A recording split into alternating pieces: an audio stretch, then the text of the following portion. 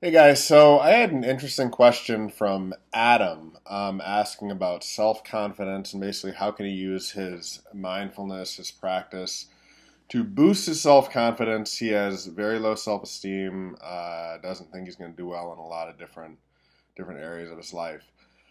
That's a tough situation and something we all deal with. To me, if you really kind of boil that down, what the issue is really it's about bravery and being willing to put yourself in a position where you may embarrass yourself, where you may fail. And the thing is I'm not going to sugarcoat it. That happens. I mean, there are times that you will get hurt, that you will maybe embarrass yourself a little bit, things like that.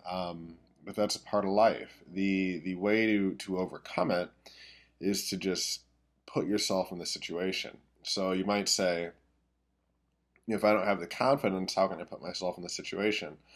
Little trick that I've found to be helpful that I would recommend everybody do is I don't want you to dwell on your past and rest on your laurels all the time and think about all the things that you've done. But the odds are that, especially if you're looking to become a better person, you've done at least a handful of things that you're proud of in your life, right? Maybe it was a good grade. Maybe it was earning a rank in the dojo. Maybe it was winning a competition. Maybe it was, anything that you look back and you say, I'm really proud. I worked at that, and I found success. And I would list those things out. And so when you have these situations where you feel like you're not going to be able to do something, where you feel like you're inadequate, you can have this list readily available in your head. And you can go back and say, well, I know that I can do that because I'm the kind of person that accomplished this or accomplished that. And, hopefully, at least for me, I've used that in the past, and that helps me to have that kind of boost of confidence if I don't have it going into a new situation.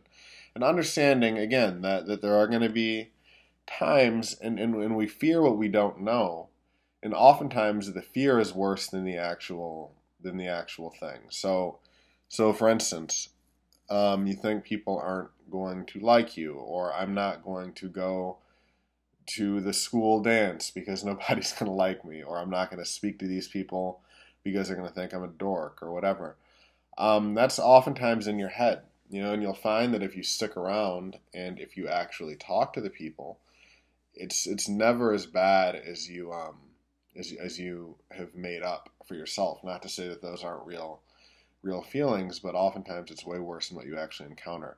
So you got to be brave. You've got to actually put yourself out there, and the people that are really, what am I trying to think? Like malevolent type people. I mean, you don't want to be around them anyway, and they'll reveal themselves pretty quickly. But you'll also find, I think, that most people are a lot more forgiving, understanding, liking you, and they probably would like you.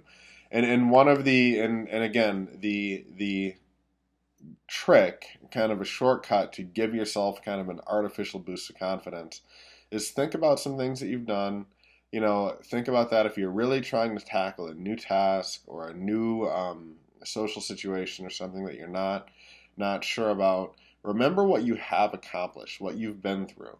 And use that accomplishment, use that bravery to kind of catapult you into being able to handle what's in front of you now. So, thanks for the question. Hopefully, that's helpful.